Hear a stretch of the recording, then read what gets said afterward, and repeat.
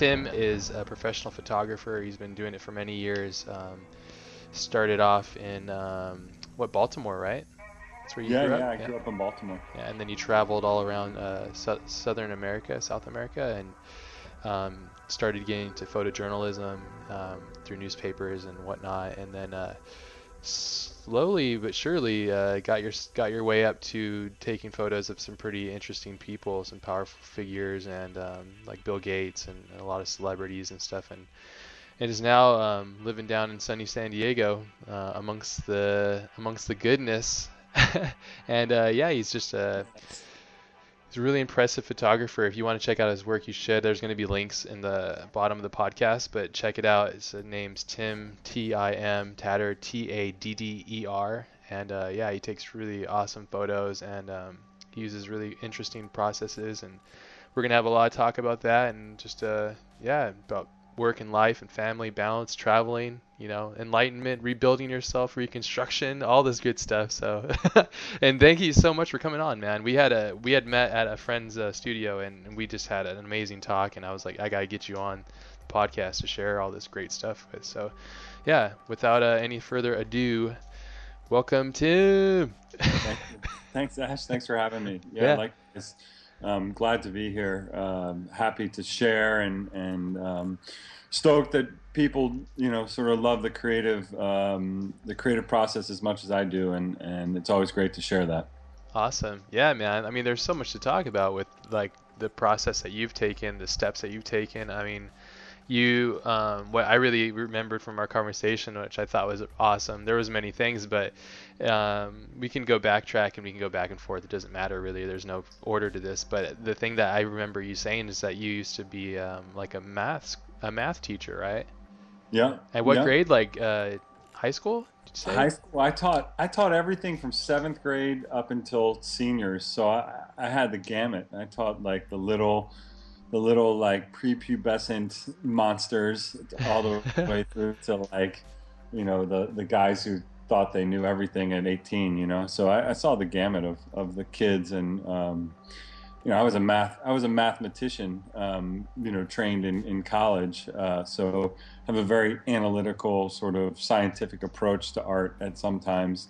But at the other end of it is, I have this like creative, imagination that I try to bring into it as well. Yeah, you can really see the um, technician side of your work, I think, through Oh yeah. the way that you kind of the studio lighting perfectionism kind of stuff, like the high, crazy amounts of hours in Photoshop post production kind of madness too. And like you can tell, and it was cool when you had mentioned that. I was like, oh, okay, that makes a lot of sense now to me because just seeing the way you create. Everybody has a different voice, and the way that they create, and just knowing that you are really into math and the science, basically the art of that, which is beautiful in itself. But that's what photography really is, if you think about it. It's like numbers, it's science. It's science of numbers and capturing light and capturing form and stuff, and which is cool if you understand math. I'm sure it was probably really intriguing for you, right? The two worlds are pretty close together. Yeah, I mean, I think photography is one of the most scientific arts, for sure, much more scientific than many of the other genres that you can express yourself in. And you know, first, from a technical standpoint, photography can be very technical. People can get lost in the numbers of it. The numbers always made sense to me. The ratios and the geometry and the physics of it all made a lot of sense to me. So it was a natural medium for me to sort of dabble in. And then with the computer end of it, I was always very computer literate, and I was always intrigued by the power of the computer. And I always felt as a kid growing up that I wasn't utilizing the computer to its fullest extent, and I wanted to figure out how to make it do all the cool things that it should be able to do. So I was naturally drawn to integrate those things, Yeah.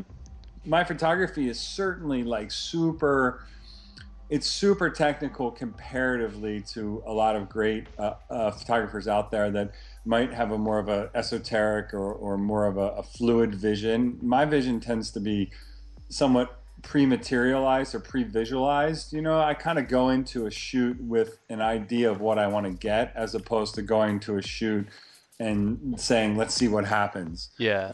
And that's a, no, it's just a different process. Yeah, it's just your process. Yeah. Well, you started doing like photojournalism, which you were just capturing what was in front of you, but then you decided you're to kind of feed that more curious storyteller side of yourself, right? Which is controlling the situation and creating things and stories and elaborate. The process of it is completely different, obviously. And Yeah. and you probably get a bit lost in that matrix, I'm sure, right? Like, it's like just pixel fucking Yeah, right. until like you're there, or until the next job comes up, or until it's time to go to bed. Yeah. Yeah. My relationship with my monitor, right? Yeah. Yeah. It's funny because when you just kind of triggered a thought in my head about when I was a photojournalist, I used to go into these events or into these jobs or storytelling assignments as a photojournalist, and I always was thinking like, wouldn't it be great if this happened? But it never happened. Wouldn't it be great if like the guy was standing over there by that beautiful light, and it created this awesome beam on him. And in photojournalism, you have to hope the guy walks into that light. Yeah. You have to hope that the event transpires in a way or an area that makes it dynamic. But a lot of times, it just doesn't happen.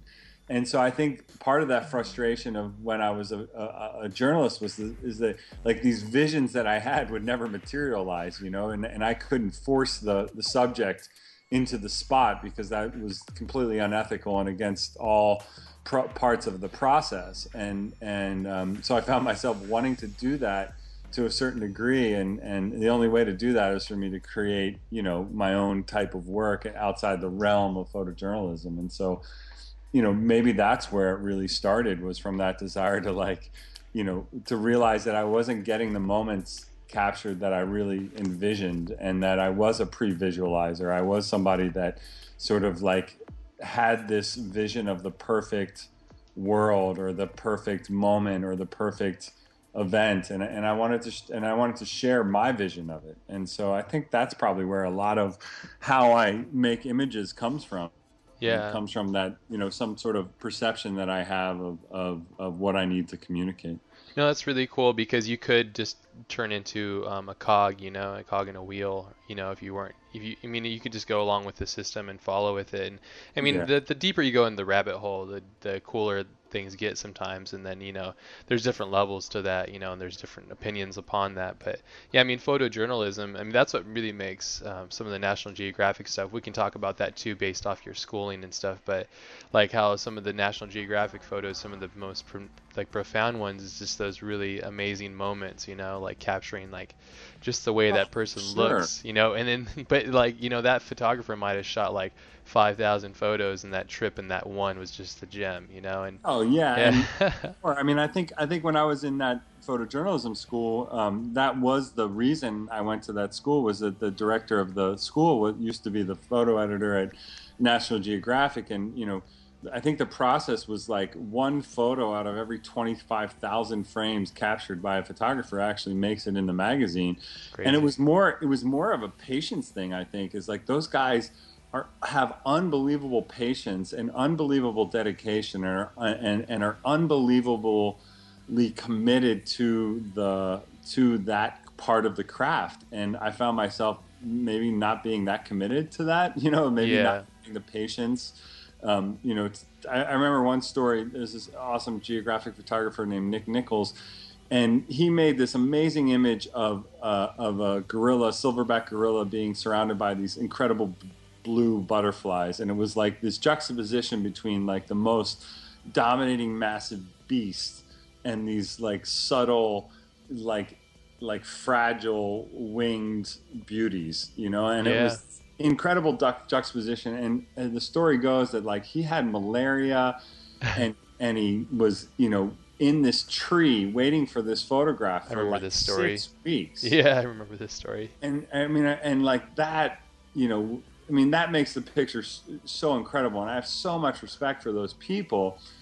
But I also love my wife, and I also love my kids, and I also love, you know, where I live, and I love, going down to the beach or playing golf or doing these other things. And so maybe my commitment level to that part of the craft wasn't there. And I thought, well, you know what? I can make that picture with a toy gorilla and some butterflies and some Photoshop and blah blah blah, Playing and then God a bit, yeah. and still catch the surf, Yeah, yeah, it's the art of playing God rather than capturing it, Right. And and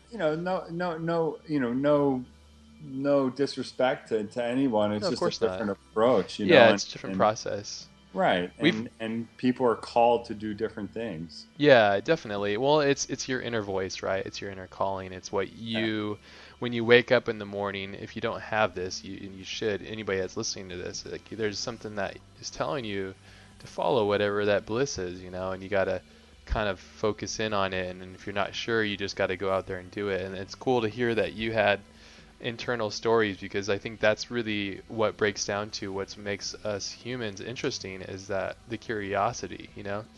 It Yeah. kills the cat, but it also is really interesting. Like there's some really beautiful things that can happen from just being a curious observer of the world around you, and the way that you approach your own expression, because that's really what we're trying to do here, right? We're trying to convey emotion and try to, Yes. sell an idea. We can talk a bit about commercial work too, because I want to get into that. I also wanted to talk to you. I think I've talked to you or referenced a lot of his stuff and tried to get you to check it out. I don't know if you did, but I just watched that documentary on Gregory Crewdson work. Uh-huh. Yep. Did Yep. you see that? I haven't seen it. I've heard about it, but I'm a big fan of his work. So I imagine I've probably seen parts of it. Is Okay. it is it a new piece, or has it been around for a while? I think it's his last showing, I think. Oh, okay. But what's really cool, and we can, what I really took away from that is the way that he's like a movie production kind of, Yep. the way he sets up his stuff, but the way that he captures the photos, it's really interesting, like kind of his process, but the end result is so interesting. It's like he controls things, but almost like Kubrick would do similar things, I think. He would control things to nausea, like almost just like too much, but for Okay. some reason the final image, it just makes it all worth it, because there's a reason, like there's a reason behind everything that's involved in things, Right. and it's interesting to see it in everybody's work, at different levels, right? There's different levels. Like the guy like him, he had to work so hard for so many years, I imagine, just to get the trust and respect from others to get that big of a production studio kind of set up, to shut down streets and get, huge crane lighting rigs and the talent and the people to help him along with it. It's a huge endeavor, and I'm sure you've done quite a bit of your own productions, shooting and shots and all that kind of stuff. And it's for me, it's really interesting because I love photography and I love the art of it, and it's really cool to see people in their element, really expressing themselves, and it's really cool. Like, you should really check that documentary out, and anybody that's listening, you should check him out. Gregory Crewdson's. I'll have to look it up, and I'll post it maybe later on or something. But it's fucking awesome, and I I, can I, I could I see a love. connection to you through his stuff because of the production. Yeah, for sure. And I love what he's been able to do is become a media creator independent of clients. Yeah, And smart. that's something that is more possible now than ever. Yeah, And because really at the end of the day, the first thing that I would consider myself is like an artist first, then a commercial photographer. Photography like keeps my lifestyle where I want it to be, yeah, but really it doesn't. That doesn't define me. What defines me is the images that I make for myself, the images that I make that are my ideas come to fruition, the things that I create, the things that I leave behind, that are independent of me and my spoken word and the way that I walk this world, is these images that I've created that people absorb and are inspired by or influenced by or connect to. Those things are are awesome. And Crutzen has just he's made these incredible scenes come to life out of the mundane, and yet has been able to have an audience that appreciates his work, and then that sort of generates his life.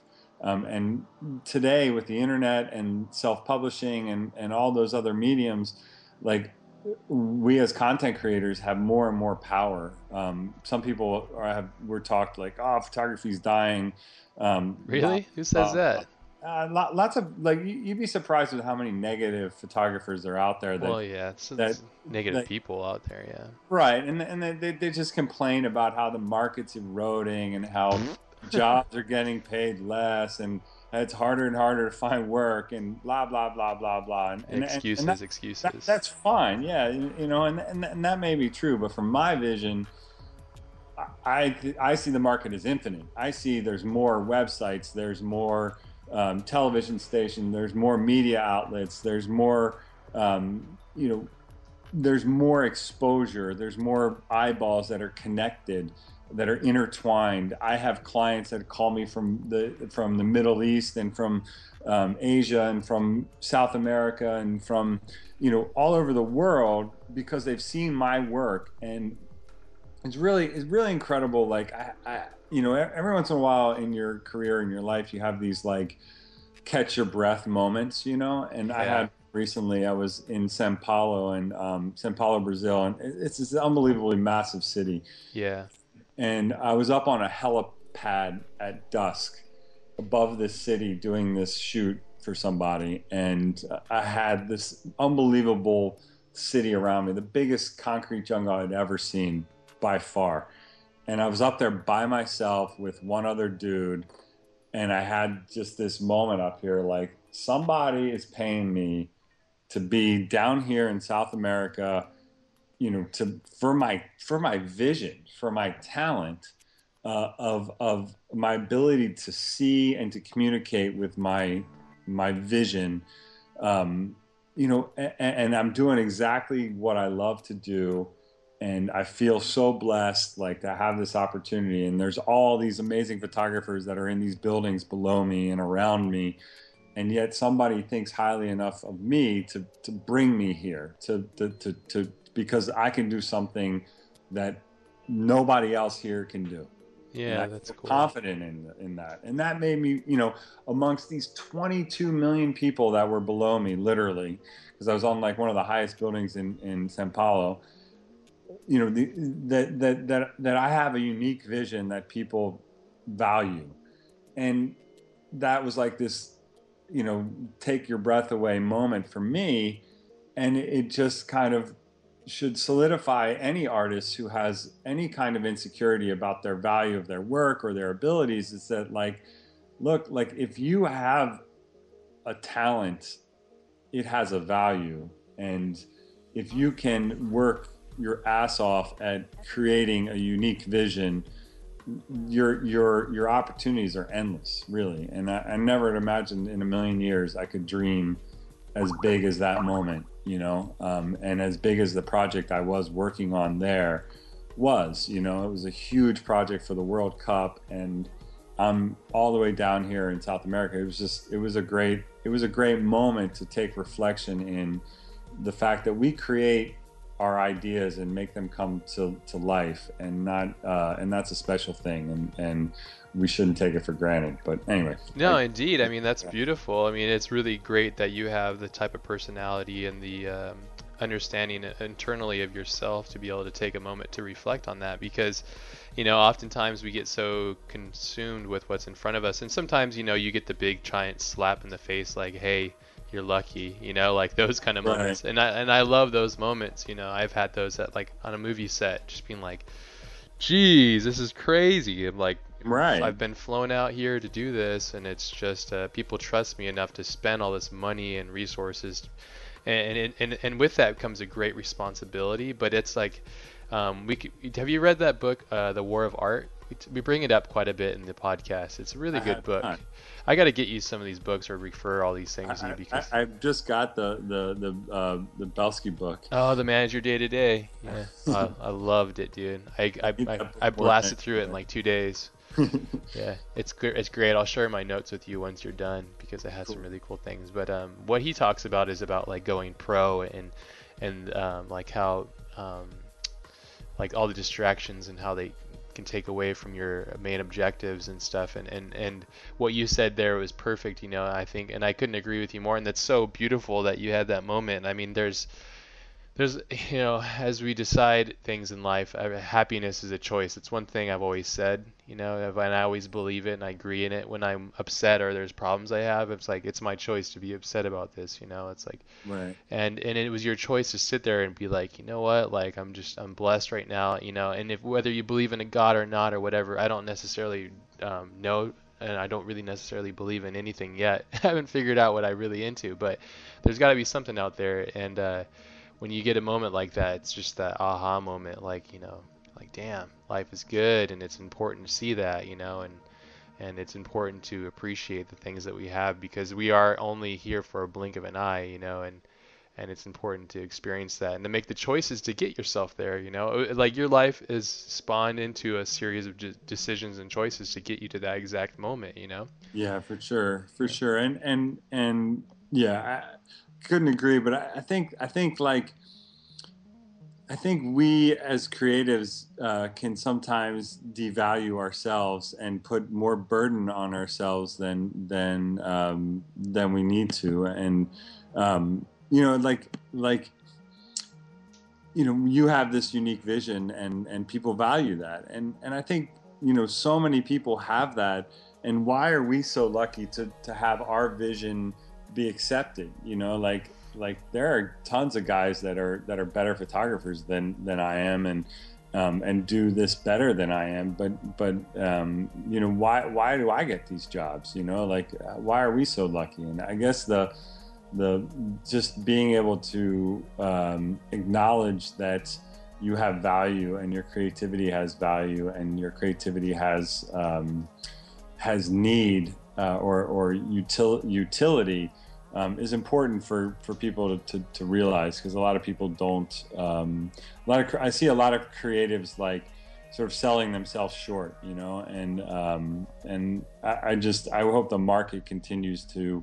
I hope people don't do that, because it hurts the market and hurts all of us, because we are special people. We do things that other people can't, and we should value that and cherish it. Yeah, well, it's a self-fulfilling prophecy, right? I mean, if I could like get a penny for every time somebody said, "Oh, the economy's bad," blah blah blah, I'd be a rich person, because I was kept hearing that, and to me, I just didn't never agreed with that. I mean, of course, yeah, the numbers are bad and all that stuff, but it's a self-fulfilling thing. If everybody around you and yourself included is complaining about something and saying something that's bad, of course it's going to be bad, but if you're going to go against the grain and say like, hey, I'm going to make a change here, I'm going to do this and that, and blah blah blah, whatever it may be, it becomes something else, becomes something stronger and better, and you get a better experience out of it, and I think that all comes down to choices and respecting yourself, like you said, as artists.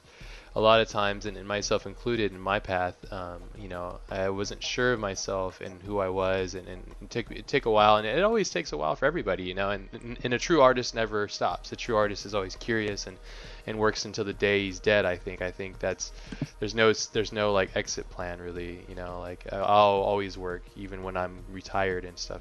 But I think what you're saying here is that it's important to value yourself, because through your own value and appreciation of your own self, you can take yourself to that next level. If you were to have tons of self-doubt, and you were like, you could easily, if you had tons of self-doubt and you didn't believe in yourself, you could probably be interning for somebody, Yeah. You know what I mean? Like but you're like, you have enough. I think it's also because you're a dad too, and I think we can talk about that too. Because once you step into those shoes, it's time to step that game up because you got people Absolutely. relying on you, and you're the Absolutely. team leader.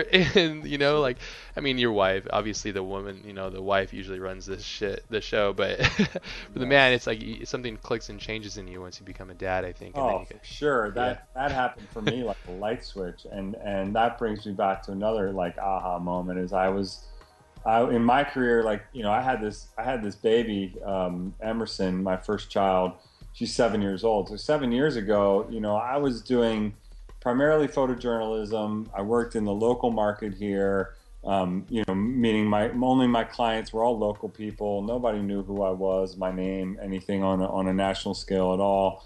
And a good job for me was $1,000, session or something, and that was awesome, and I was super stoked. Then I have a baby, and it's like, snap, like Yeah. I got to figure out how to make this thing work, and so it became like, I did focus, and I started to take myself I started to look at myself more as like what I did and how do I do it how do I do it better and differently, and how do I stand out, and how do I follow my passion and follow my vision, and how do I do things that I really like to do, because that is going to that's the only thing that I'm going to be able to wake up in the morning and be happy about going to do. And so I that was a total light switch and changed everything, Yeah. for sure. That's awesome. Like, it's easy to become complacent and lackadaisic and just chill, Like if you don't have a fire burning under you, then it's easy to relax and enjoy, and there's nothing wrong with that.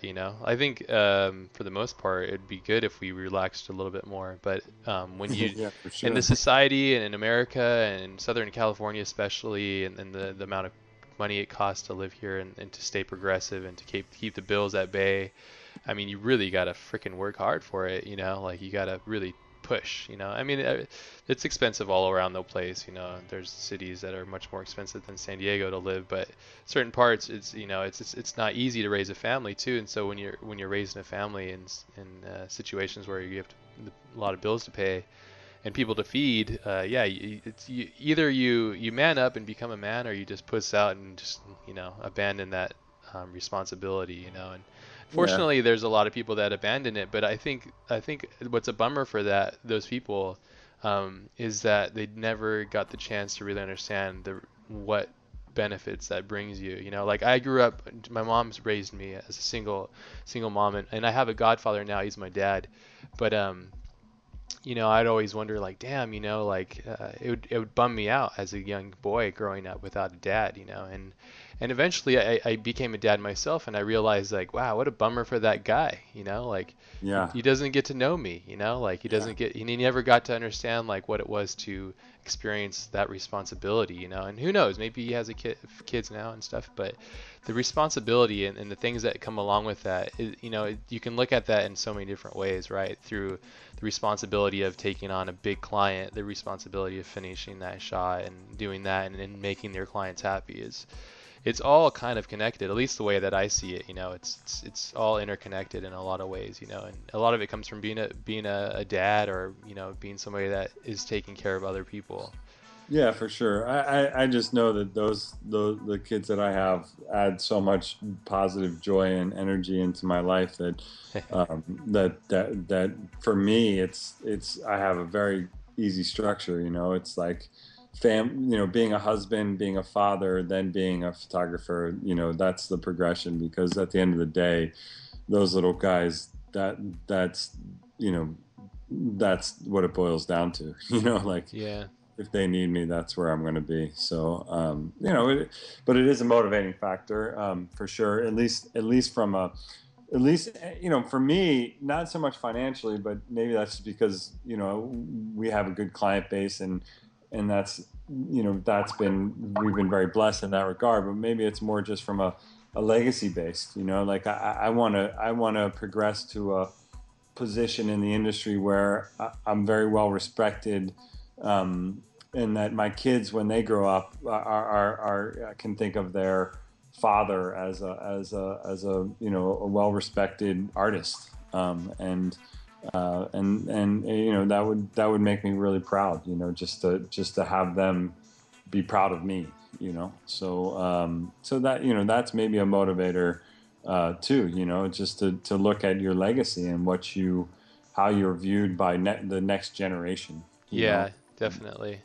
Yeah, you don't want to be the jerk, you know. No, You I want to mean, leave behind a good feeling on the earth, you know, yeah, and and whenever you can do something bigger, there's the idea that the world that you have now is comprised of your wife and your kids and your close friends and some people outside of that, that are work related friends and casual friends like you and I, and then even further out of that it's where the clients and everybody lives. But I think as you get bigger, it's almost like a sun, like you progress and become a sun, a source of life, yeah, and you can either be a jerk about it and like take all the money and be selfish and stuff, or you can give a lot back and give to people, yeah, and I think really down deeply, like I think that we are really here to give, and to give to one another because that's how we progress. And that sounds very like kumbaya, but that's the way I feel about things, because when I give to people, I just feel really great.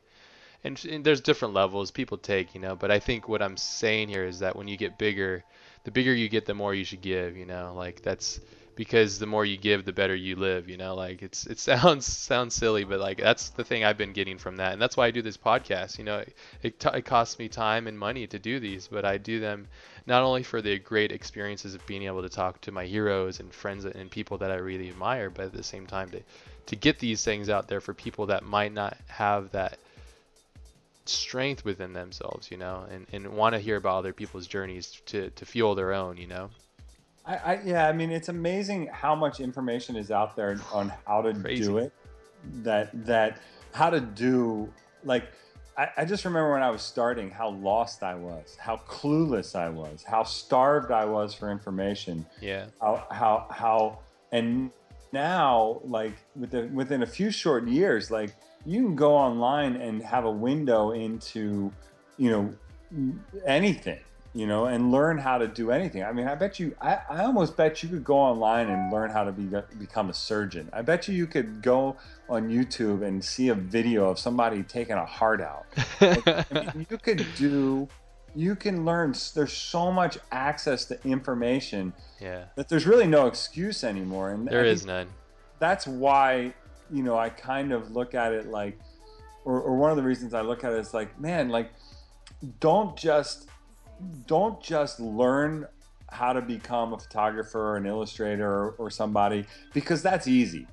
Like, you can learn how to do that. You can learn proficiency and then be visionary, be inspiring, take the skill set and create something new and unique, because otherwise you're just becoming part of a jumbled conversation. You're not speaking, you're not leading, you're not creating something that is a beacon. You're just part of the noise. And it's just, and to that regard, I see unbelievable stuff being created, but not enough. Like, I see a lot of the same, but then every once in a while I'll see something truly inspiring, and I sort of see it from the same characters. There's these special people out there that inspire me, that have continually are like, wow, that guy's doing it again. Like, that guy's after it again. Like, I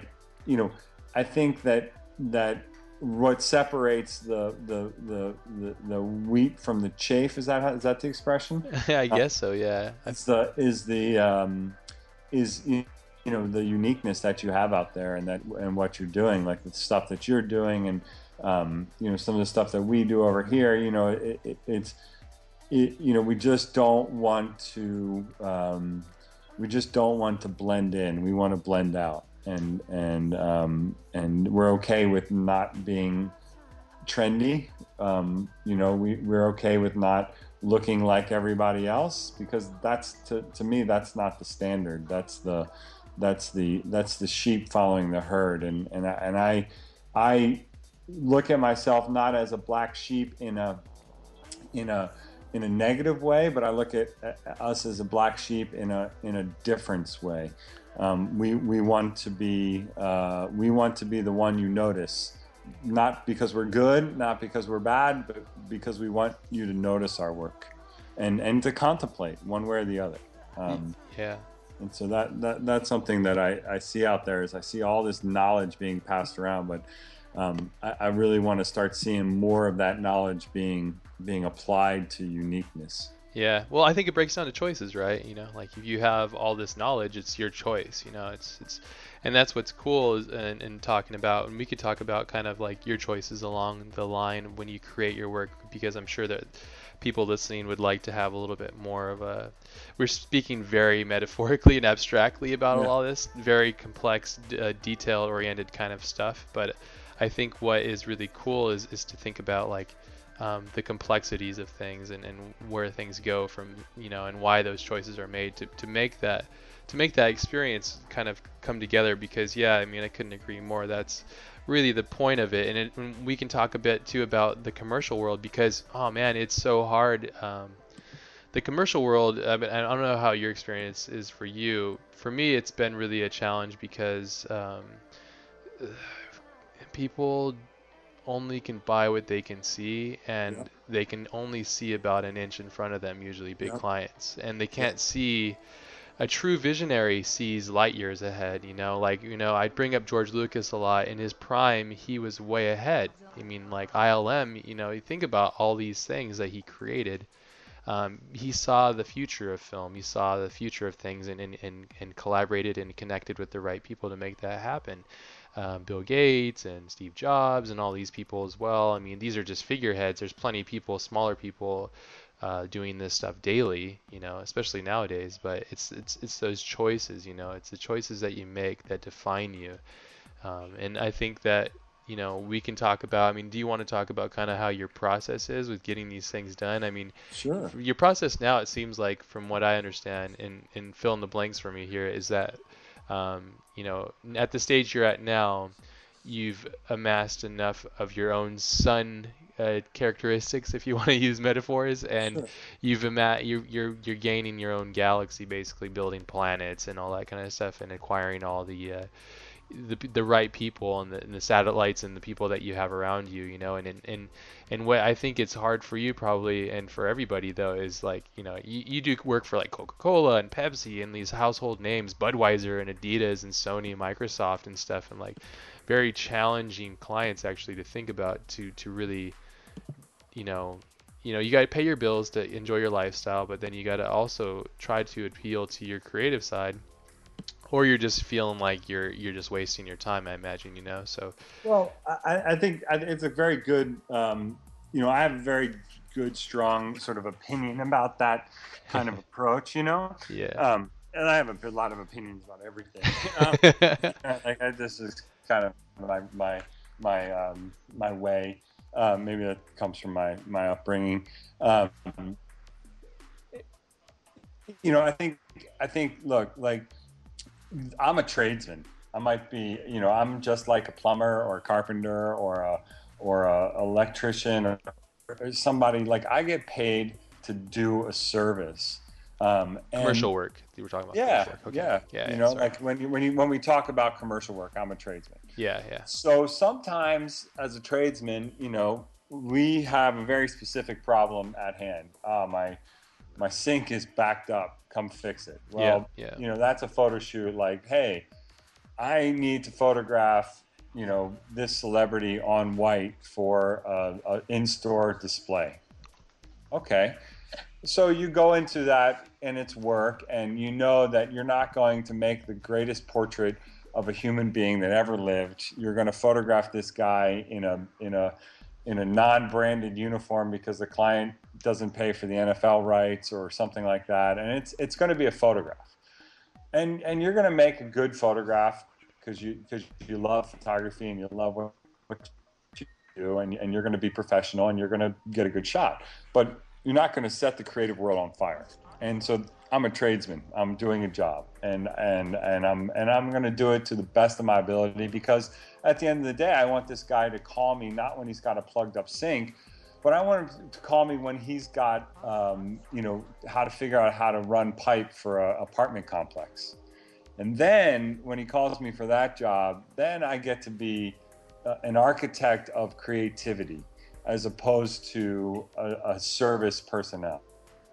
And the difference between that is huge. So, I might go service this guy's sink and make it work and do it with a smile on my face and make a really good product. But what I really want is for him to meet me, for him to, the client, I'm saying, for him to understand I think differently, that I see differently, and that when the time comes for him to have a project, that he needs somebody of my skill set, that he's going to remember me or lean on me to make his problem go away. And that's the older I get into, or the more, not older, but the more seasoned I get in my career, the more of those bigger, more sophisticated jobs I see, where people are calling me with a very rough idea. Hey, I want to shoot girls in bikini soccer uniforms, and do something that is cool for the World Cup. Yeah. All right, well, let's think about that, and then we come up with an idea, and we bounce an idea back and forth with somebody else, and we bounce it with somebody else, and then the next thing you know, things are starting to materialize, and then something presents itself, and it's like, that's what we're going to do. And then we run with it, and we present that to the client. The client presents me A, and I look at A and I go, I'm going to add B. So here you go, client. Here's A plus B. This is what I want to do. And sometimes they're like, this guy's insane. All we want is A. But sometimes they're like, wow, that's great. Let's hire you. And so when I work in a job creative situation in the commercial world, it's always a triple bid, where I'm always bidding against two other people. Yeah. And I always say, you should explain that too. Sorry, the business side, I'm sure, but sorry, keep going. Okay, so the triple bid process, the triple bid is just simply as that. It's like, you're going to call X, Y, and Z vendors.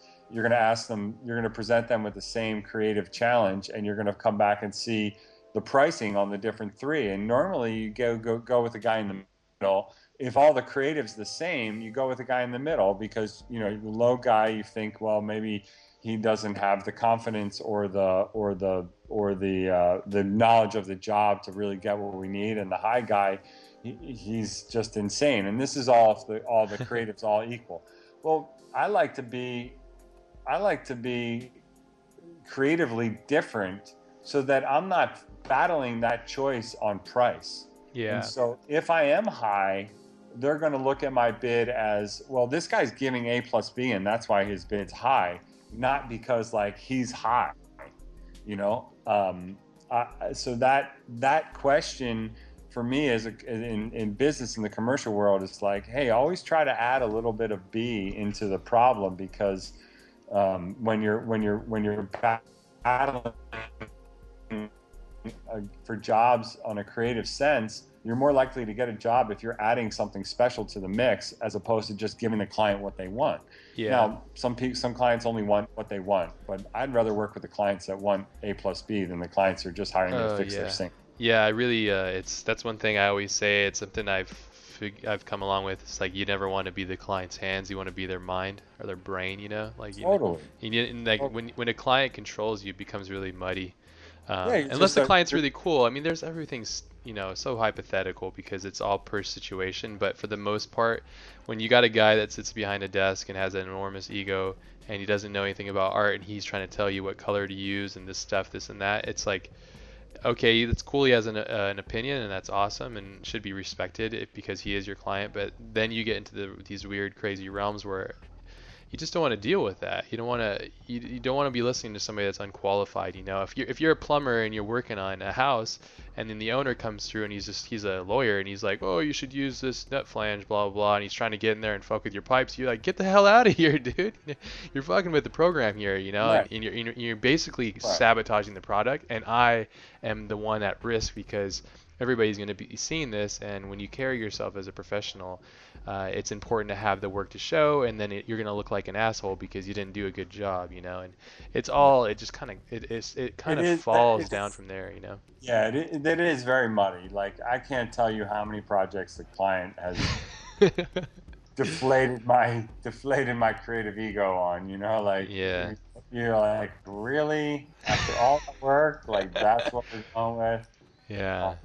And that happens, and you have to be able to roll with the punches. You have to understand that it's, they have a vision for their brand that you might not have. of course. Uh, and that's totally understandable. I mean, but that takes me back to, like, for every dollar I make, I try to spend 25 cents making my own creativity happen. You know what I mean? Like I try to literally, allocate money towards my creativity, because at the end of the day, I'm hoping in the long run that, I can follow more of a Gregory Crutzen model, and that I'm creating this media that people value and are going to pay me for that, as opposed to me being a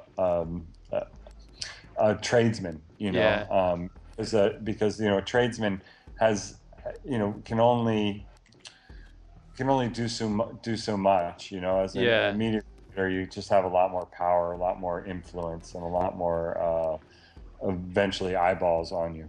Pure So pure expression, you know, pure yeah, expression and getting paid to be yourself, basically.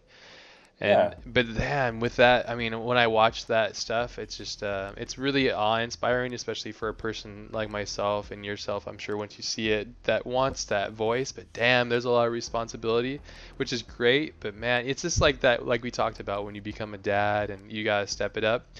It's like when you get to that Greg Crutzen kind of level, or you get to that Ridley Scott level, or you get to these big boy level, you know, like you just got to own up to that level. And by doing that, it's just, it just comes with that choice, you know, like I'm going to be this today, you know, like I had a good talk with some really good friends of mine about like, James Cameron a couple weeks back, and I was really trying to get to the bottom of like what I thought his day must be like, you know, a oh guy my like God. that, especially back when he was in his prime, and he still is. I mean, he's still working so hard. He's a very hardworking guy, and I'm not saying that he's past his prime, but when he was making like The Abyss and Terminator and all that kind of crazy shit, I mean, the dude gets up and he's got like hundreds of things to do and people underneath him and things, you know, and that's just in film, you know, and I can't imagine what those guys must go through.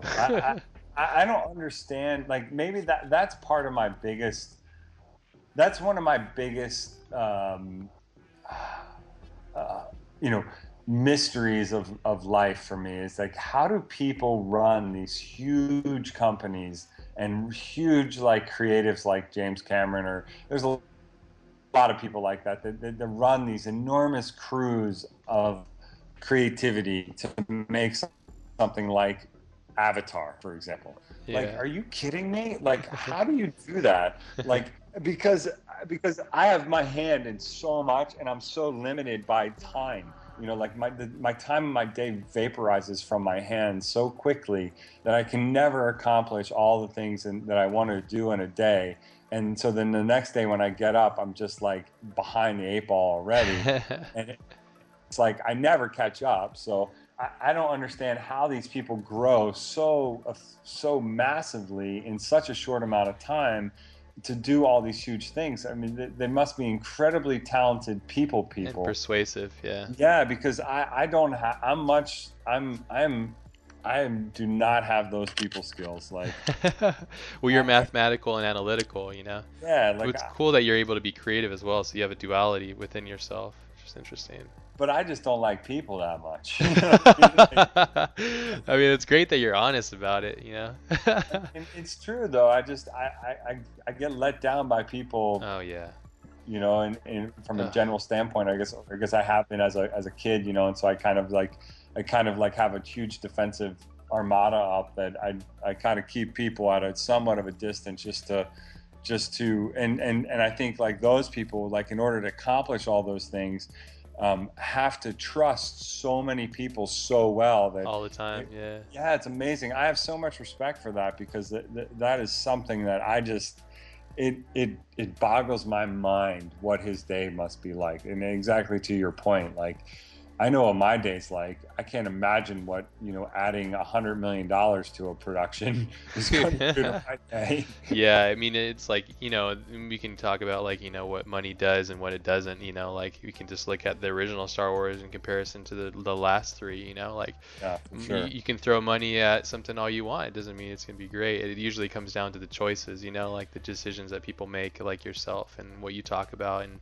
how you control your stuff. I think like, you're probably getting into the level, and I think you're going to enjoy that book too. I think actually it's going to probably be a big game changer for you. It has for me, but you might you're getting to that level, it seems like, where you're going to start having to rely on people if you want to get to that next level, because that's really where it comes down to, Absolutely, absolutely. I'm definitely at that point where I have made alliances that are crucial to my creative existence. Yeah.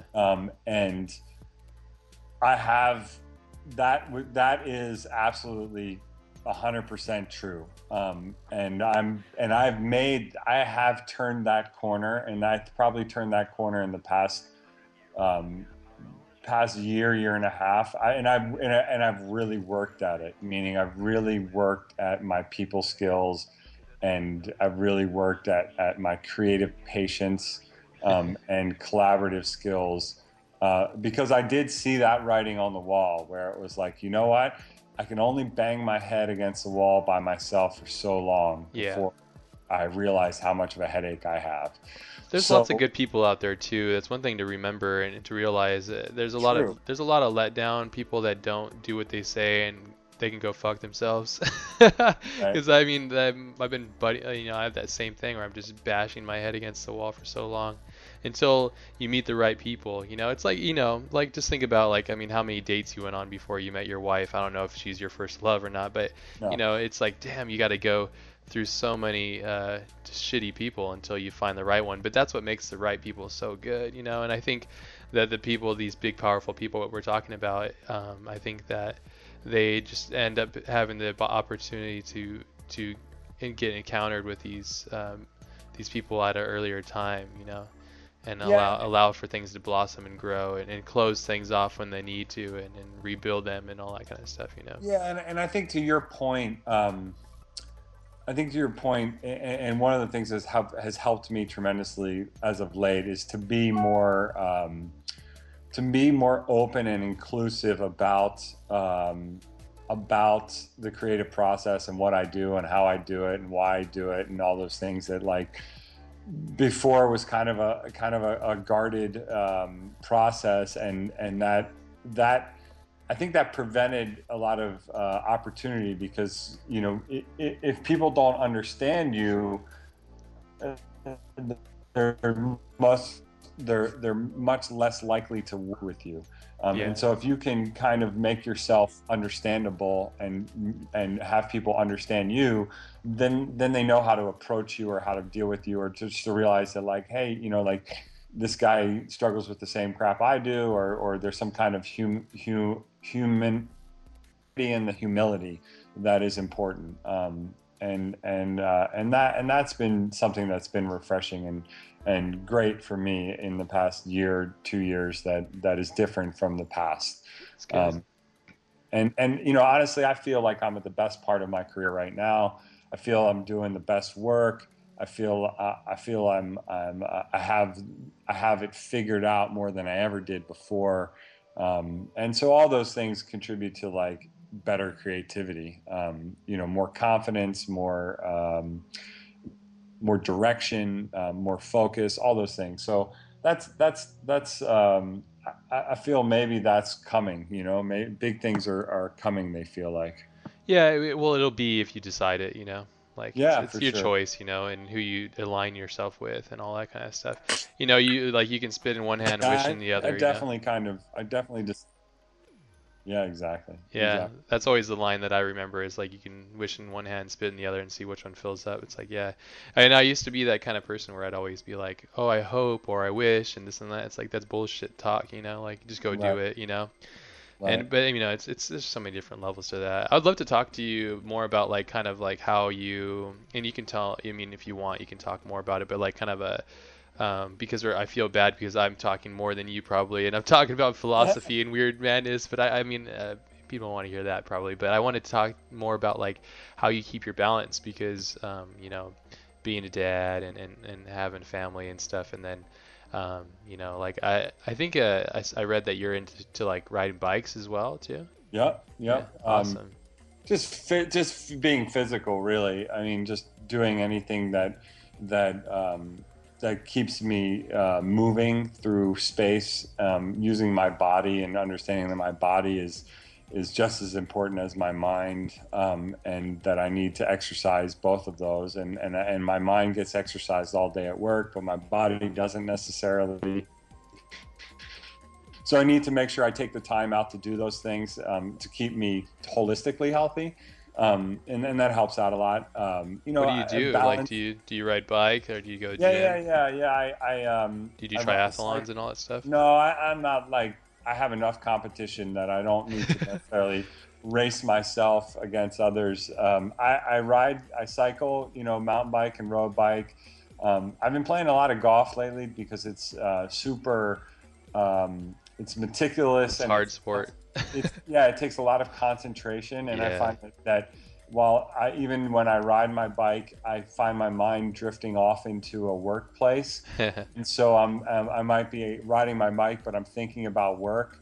Hmm. Where in golf, like it takes like a total mind release from what I'm doing, Yeah. in order to focus on that, and that just gives myself a little bit of a refresher. Yeah. And Unplugging. it also gets me outside for longer durations, you know, and Yeah. that's a good thing for me, is to be outside and to, you know, to listen to the birds and be in this quiet space is very meditative. So I've been enjoying that. My kids and my family give me a lot of balance. You know, I find myself just staring at my kids sometimes and just trying to capture these mental pictures, to hold on to them, and to, you know, understand that time is so fleeting, and while we might think we're here forever, we're gone before we know it. Yeah. And just to kind of embrace that, you know, and understand that that is the balance, or understand that if my family life's not working, my creative life is not working. And so making sure that I'm a good husband and a good father is going to allow me to be a good creative.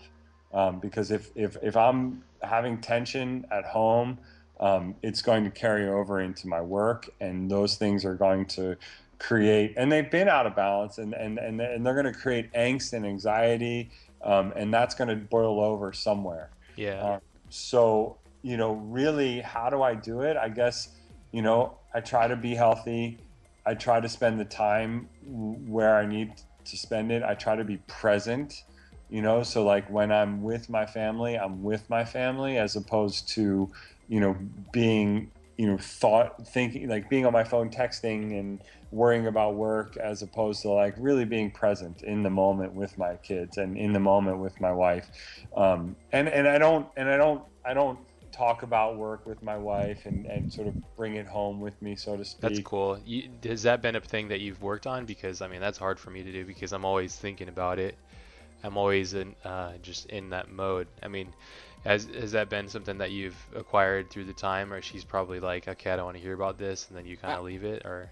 Yeah, I mean, she'll hear about it if I need to like express it, you know, like Yeah. if I need someone to talk to, she'll hear about it. But for the most part, she doesn't really care, you know. Yeah, yeah, my So wife too. that's so great. I like that. Me You too. know? Yeah, me too. I like that you don't care about my, you know, like she's like, oh, you're going out of town on Monday. Like she doesn't want to know what I'm shooting or what I'm doing. Like I'm going to shoot, you know, and like that's it, you know, and that's it's refreshing because I can come home and be like, you know, what are we gonna do with the backyard? Are we gonna get some patio furniture and it's like and Suburbia. right. I Yeah. mean, hey, baby, that's the, you know, living the Let's dream. go to Home Depot. Let's go to Bed Exactly. Bath and Beyond. Spend 5 hours. Look at candles. Yeah. But I mean, that's part of the decision I made, and I'm Yeah. happy with it. A friend of mine that I just worked with, his wife is a creative director, and they both are creative directors at the same company, and Oh, interesting. I'm just like, how do you do that?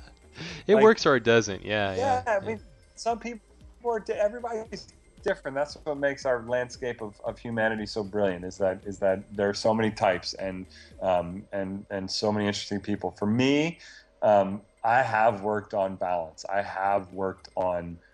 I would cherish. I would be 100% and accurate if I had told you that I feel like I am a completely different person than I was 2 years ago. Mm. And that to me is the way that I see life, the way that I interact, um, is really changed. And I think I came to a realization that the way that I was approaching things was leading towards destruction, and I needed to change. We should And talk a little bit about that if you don't mind. I mean, you don't have to go deep into it, but like when I met you at Matt's office, it was cool at Basic. You had like a light within, it was cool. Like I meet a lot of people, and when I do meet certain people, I can tell I feel like I'm pretty decent at reading people pretty instantly, and I could feel like you're very much like comfortable within your own skin and in love with who you are, not in a weird way, but like you're excited and happy and passionate about what you're doing. And yeah, only, that comes from a, I think that's yeah. Is that it? yeah, yeah, no, no, no. I think you're right. I mean, honestly, um, this is look, like I've read a lot, and I've searched a lot, and I've searched myself. I've sought counsel of others, and to try to find balance, like you said. You know, if you look back, look, like you're an artist just like me, and there's this creative force within you that toys with you and creates within you and creates this hatred of yourself and your artwork and the projects that you do because you're so identified with your craft.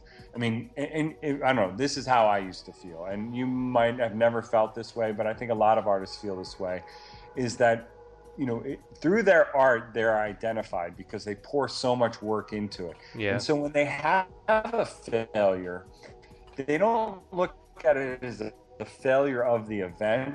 They look at it as the failure of existence. Yeah. And to separate those two things is really important for an artist. And a lot of artists don't ever do that. And let's reference great artists of the past. Let's look at a person like Jackson Pollock. Jackson Pollock was this incredibly creative, passionate artist who hated himself. And he hated his work, and he hated, so much. But he was just so brilliant in his creation because he was so different, you know. Yeah. And within that bipolar, manic craziness that he went through, he ended up basically killing himself. You know what I mean? Like his demons caught up with him. Yeah. And there've been so many artists throughout, so many great artists throughout time. It's such a common theme. Yeah. Why do you think that is? Well, I mean, I think a lot of it has to do with mental illness, and I think that Balance, that that's. I mean, it's a well-recorded fact that creative people have a much higher are much more likely to be bipolar or go through sort of manic states because they exist within that, create and then deprecate, and create and then deprecate, and they kind of balance between those things, and that angst creates brilliance. And sometimes those two things get so out of balance that they end up destroying themselves. And these are some of the things I've read, and you'd be surprised how many people, Van Gogh, Michelangelo, Leonardo da Vinci, all these people were basically bipolar. Yeah. Or like had Asperger's or a form of something Yeah, like that. Yeah. like great musical geniuses, Kurt Cobain, Jimi Yeah, Jimi Hendrix, Hendrix. Yeah, yeah, Janis Joplin. All these people were incredibly creative, talent-wise, but they ended up destroying themselves because they basically were self-medicating with alcohol or drugs or what have you, in order to balance that creativity. Because you know how exhausted you are when you create something. Like, yeah. I You don't know, pull for it. me, I get totally empty when Yeah, I create something and I put everything into it. I feel like a truck hit me. yeah, yeah. That's And how then you know you've actually done it. But then, yeah, this is cool, interesting for you to talk about this. Yeah, keep yeah, going. I'm sorry. so then this truck hits you and you're depleted, and then like you let the suck demons start to creep in, like, wow, that sucked, it didn't quite work out the way that I wanted it to, and it sucks. And then you're like, I suck. And then you're like, wow, I'm not worth anything. And you go through that deprecation, and it can lead you to some dark places. Yeah, So let's say that you battle that for a long enough time until you realize that you know that once you can see that and visualize that distortion that you have, or that creatives have, and you realize it's just a distortion, it's a perception, and you have to let that go, and you have to truly believe that what you're doing it to the best of your ability. And if people don't like it, that doesn't define you. It's the process that should define you, not necessarily a result. Failing in creativity is part of the process, and to absorb that and accept that and own that it doesn't make you suck. I'd rather make a sport analogy. Like the best baseball player in the world, fails 6 out of 10 times, 7 out of 10 times, and they get paid $100 million a year. I yeah, mean, yeah, imagine that. They fail at hitting the ball, what they're paid $100 million to do, 7 out of 10 times. yeah. Imagine if you failed at your job 7 out of 10 times. You know what I mean? Yeah, that factor goes Like, away. Yeah, pretty. like, so, Yeah, it's a good that's a good one right. actually to So, compare. so, so, so to put it in perspective, you don't want to fail on a commercial job, but it's okay to be on that edge, and I guess to learn that, and to accept that, and to acknowledge that I don't know, it's been transformative to me to get out of that mindset and into a mindset, a more of a mindset set of being confident and content in my ability and my creativity, that I'm able to enjoy it and embrace it and breathe it in, as opposed to letting every little bit destroy me, over time. You know what Yeah, I mean? it's Like, the aha moment. That's what takes you to the next level, I think, because you don't waste all the energy on the sucking, like, oh, I suck, all this stuff, because that's a tremendous amount of energy. I wasted so much energy Yeah, doing that. me too. Oh my And God, yeah, so much energy. it's actually more energy just I mean, in that alone than the whole production of creating.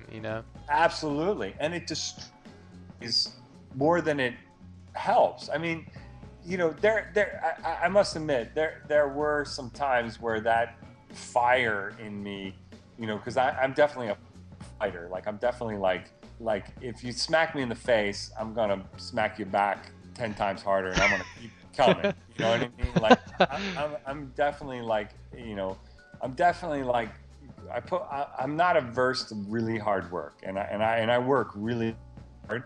And so when I had failures, I would more often than not take my licks and then get back onto the grindstone and push harder. And beautiful things did come out of that. Maybe I don't do that as much as I used to, but I don't waste as much time deprecating. And instead of taking weeks to get back onto the saddle,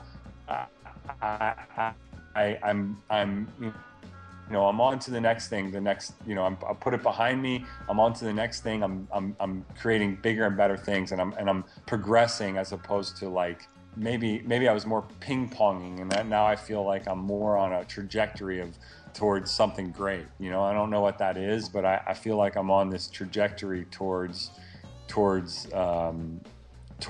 something that's pushing me that way. Well, how could you fail with an outlook like that? That's the point, right? I mean, the beauty is that you define your own strengths and weaknesses, and you define your own world through the idea of that, understanding that whatever comes down the road is going to be what it is, and you acknowledge it for what it is, and you make what it is. It's like my mom would always say, like, you give me pea and I'll give you split pea soup. It's like when life gives you lemon, you make lemonade. That kind of bullshit. It's like rolling with the punches, and the blissful moment of actually understanding what that is. That like Neo Matrix aha moment, like where you step outside the box and realize it's just a fucking box, and you can kick it aside, and you can become your own god and your own entity and your own thing and your own creation, and the power of your own self is really amazing, which is really interesting to me in a society that we live in, which do you ever feel, what's that?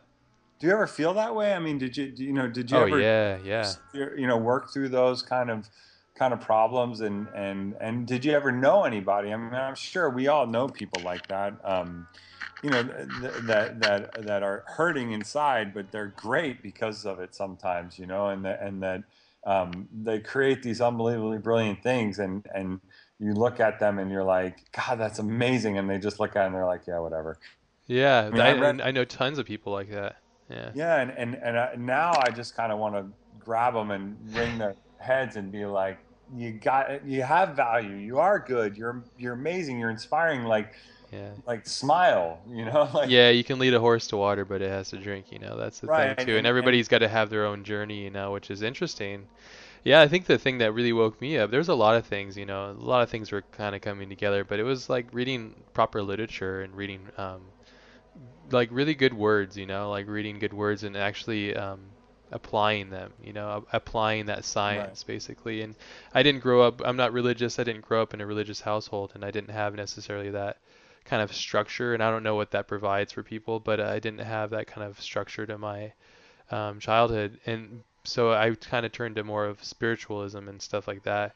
And then, like, I mean, there's always these different levels of enlightenment, I think. And my most recent one that I have that I really admire and I love, and it's an integral part of my life now, is jujitsu, and how much I love that, and like the oh, art nice. of actually, like the exercise and the connection I get with myself and other people has been really amazing.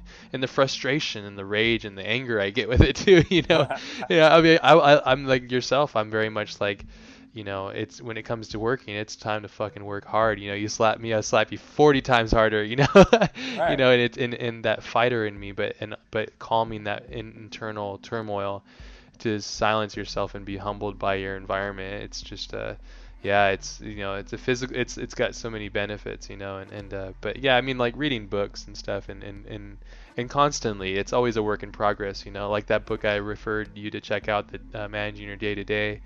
It's like, I try to sure, consume, like, those books every month, because I constantly need to right, be reminded when you're running at such a high RPM, you burn out fast, so you got to keep that, like, premium fuel in that tank, or it's it's gonna run like true, shit, and so you got it's to true. constantly feed yourself. I'm constantly.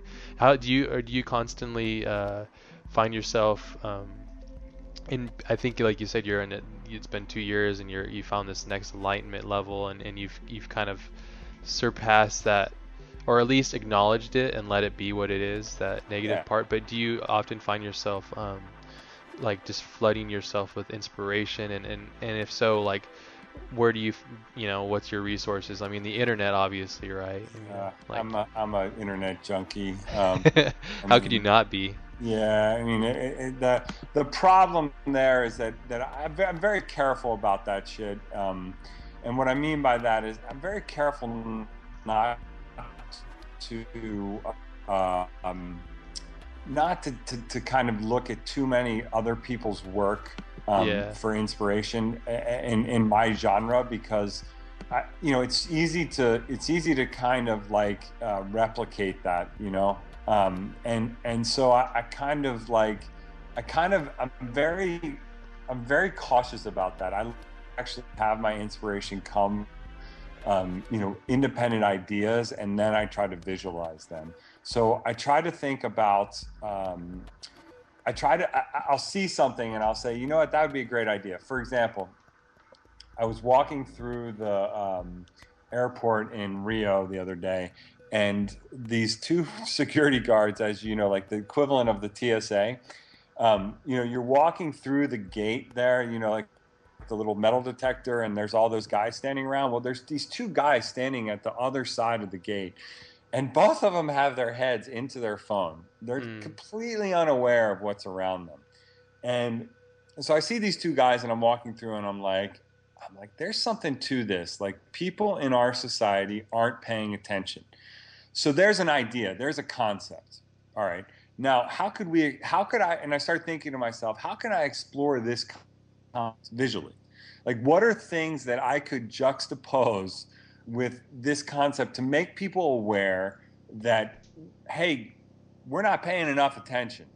You know what I mean? Like, so many freaking people have their heads down in their phone. They're just not paying attention. Ourself included too, right? I'm guilty as ever. You know what I mean? But it's good that you acknowledge that, because once you see that, holy shit, you see, like, I go out to family outings or just like just the park and stuff, and everybody's just buried in their distractions, Right. Sorry. So there's a universal concept that needs to be explored. Now, hopefully I can get the time to explore it. But so now I have this idea, right? And it's planted in my head, and I've thought, okay, awesome execution of that is a naked, beautiful woman walking down a street and like dudes just staring at their smartphones, completely unaware of this beautiful beauty right in front of them. Yeah, the natural stuff.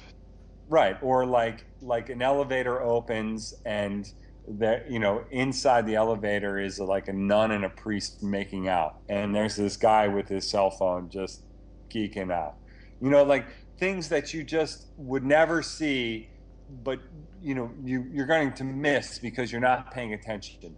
And there's so many visual explorations. So I'll start kicking those ideas around. I'll start writing them down, like, hey, I want to see this or I want to see that, and then a project will come out of it. And then hopefully I'll execute it. So like that, I'd rather get inspiration from I guess things that are like social commentary or juxtaposition, like my kids went to a party and there was this clown there, and all the parents are sitting around like, hey, I hate clowns creep me out, clowns this, clowns that. And I start thinking like, hey, like I ought to do something with clowns, because everybody has an opinion about a clown. So I have this shoot scheduled next week where I'm doing something with clowns, and like, kind of like listening and hearing and seeing what the people around you are concerned with, and creating images for me, because I make images, creating images that resonate with audiences. Like for me, like, so I have a voice and my images are my voice. So therefore, if I want my voice to be heard, I have to communicate something that people are interested in hearing about, and in this case, seeing about. And so then I want to create these things. And so, creating the smartphone zombies and the clown, destruction and all these things that I have planned, like that's kind of where I draw, or I want inspiration to come from, so that I'm not executing somebody else's idea, or I'm not executing somebody else's technical aspect of it. And I might hit on it, like I might be close to it, just because there's only so many wheels that you can invent.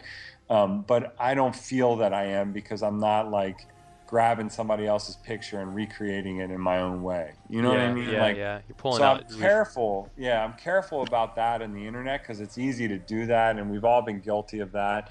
And I creep around on the internet from time to time and see a picture that I really love, and sort of like put it in a folder and kind of think about it, but I try to be careful about not doing things that way. Well, you consume things, and what has been seen cannot be unseen, right? So if you're on the Right. internet and you're just browsing for hours, and then a total of hours add up for the month is like you spend like 150 hours just looking at images on the and being visual people, and yourself included, like you'll probably retain a lot of that stuff. And it's been said that we actually record, like our brain records everything that we see, Yeah, sure. and 10 months later, you're on a shoot, and all of a sudden you have this idea, but the idea actually is an image that you didn't remember you saw, but it molds with this idea that you have, and then all of a sudden you're taking this thing. That's what makes the internet so cool to me, is you're taking basically somebody else's idea or work or the image or lighting or whatever,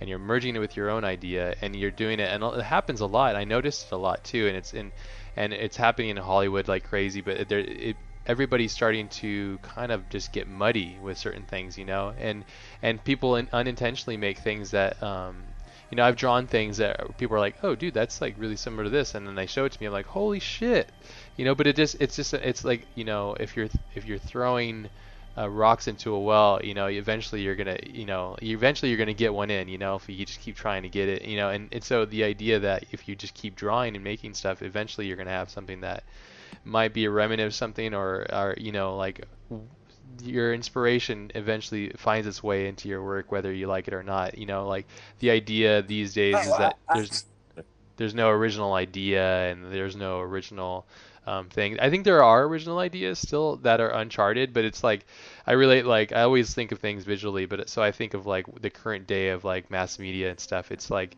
when the Native Americans were living in the Americas or whatever, and it was unpopulated. It was they respected the land, and and it wasn't a ton of people, and the land kind of thrived, and it was beautiful. And now we have all these tract homes and all this bullshit and Walmarts and just fucking junk, just bullshit out of convenience of life, and it's really disgusting, but it's part of life. That's currently at the situation it is now. It's like I relate that to what's happening with everything around us. But um, there's beauty to be found in the deepest parts of Walmart, So like, you know what I'm saying? Like, there's beauty all around us. It's just the way you perceive things and your choices of how you prepare them and expose them to the world around you. That's the cool thing. At least Yeah, that's what it is to me. But absolutely. yeah, It's just I find like we have a visual tapestry, just like our we language, and I'm using language because language is common to all of us in one form or the other, but creating images and visual is not necessarily common to everybody.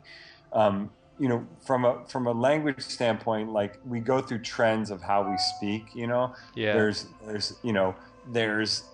idioms or there's terms we use and cliches we use and things like that change over time. And when we have the internet, we're all sort of seeing the same thing as what we're hearing. So for example, in music and in news and comedy shows and TV and everything, we hear all these words and the way that they're said, and the inflection is, and the slang, and all those things, they kind of blend together, and then we all kind of speak that way and we adopt them. And it's the same thing visually. So the challenge then becomes, as if you want to contrast the visual, is to understand that you're hearing all those things and that they're becoming part of it, but to be careful about how you apply it, yeah, so that you're not, using, so that you're not speaking untrue to your characterization. yeah. So, for example, if I went and I started speaking, like an 18-year-old, What's up, dog? With your I pants. would be uncharacteristic. Right, exactly. As silly as that No, sounds, it's true though. there's a That's a good way to visual look at it. equivalent. There's a visual equivalent, absolute visual equivalent. Yeah. So for me to go out, and maybe the visual equivalent of that right now is the young hipster lifestyle photography that we see in all the advertising now. That's almost dumbed down, and I'm not digging at it. I'm just using it as an analogy. Yeah. And it's very different from my work, and it's beautiful and it's awesome, but it is very now, and like Terry Richardson's style is back again. The single light on white with direct camera flash and the hipster wardrobe and the whole 9 yards is very now. I mean, I saw like on some kind of like mayonnaise sandwich whip is using that as their imagery. Like, it's so mainstream now. It's the now. It's always like that analogy of like the party, right? You speak like that. Right. Like if I were to speak that way now, I'd sound foolish, visually. Yeah. And so I need to be careful about that side of it, like, and to try to stay true to my voice. I might need to adapt new words every now and then and techniques in order to stay idiomatically current from visual vocabulary standpoint. But I want to be careful that I'm not all like, yeah, what up, dog? We're blowing up over here. Like, uncharacteristic, right. And I believe that images have that ability, and that if you're speaking that way and you're not really connected with that culture, you're going to look just as foolish as that sounds. Yeah, no, it's a good way to think about it too. Yeah, I always think too, like the funny thing you brought up with like the mayonnaise thing is that I think of like trends as being like, it's like a party, right? I mean, there's so many symbolisms and things that if you really look back at life, everything's so simplified and easy to understand if you just look at it through a certain perspective. But It's like a high school party, right? And then the popular jock throws the party and he's with his cheerleader girlfriend and all these cool people are there and like, yeah, we're cool, and then all of a sudden Feldman shows up and they're like, who the fuck invited Feldman to this party? And so it's like who the fuck said it's cool to use this stuff for the mayonnaise? And it's like, okay, disperse, shut the party down. It's interesting that what happens is because like people don't take risk, and then the big risk takers gets a chance to take a risk, and then from that risk everybody just goes, oh, this is cool, let's all jump on it. And then by the time the mayonnaise commercial comes on, like, all right, disperse. Right. And not to talk shit, and it's truth though, like it's, if people are thinking that they're going to change the world with the mayonnaise ad, I don't know, maybe we need to have them on the podcast and have a little chat about, maybe why that is, but right, but to keep perspective on that, you know what I mean? Like, to keep perspective, like, okay, so Terry Richardson has had this voice forever, and he's been consistent with this voice his entire career. He's done one thing, he's done it very well, and he's awesome, right? But that's his voice, and his voice is back, and he speaks that way, and he's always spoke that way, so his voice has truth to it. But now his voice is popular again, and all the young image creators are like, well, that must be what I need to do. And so then they all create all this stuff that's similar to his voice, and it gets adopted because, the mayonnaise people can't afford Terry Richardson, so they hire there you go, Joe Dude. Who's awesome. Joe Dude too? Yeah, so Joe Dude, who's also awesome. Yeah, and yeah. It's great. And hungry. I'm not devaluing Joe Dude. Joe Dude is hungry too. I'm just saying, is Joe Dude really, is that his real voice, or is Joe Dude just doing it because that's what's getting him work? And I guess for me, like, finding that nirvana of saying, okay, like, this is my voice and I'm going to stay true to that. Yeah. And within that, I'm going to create different types of images and different types of things until I want to create a new voice, and say something new and different. But this is my voice, and I'm going to speak with it. And to be different, because I believe that to ascend to the level of a guy like Terry Richardson or Avedon or Leibowitz or names are escaping me, Watson, or any of these amazing photographers that have become, American treasures and icons in the craft that I love.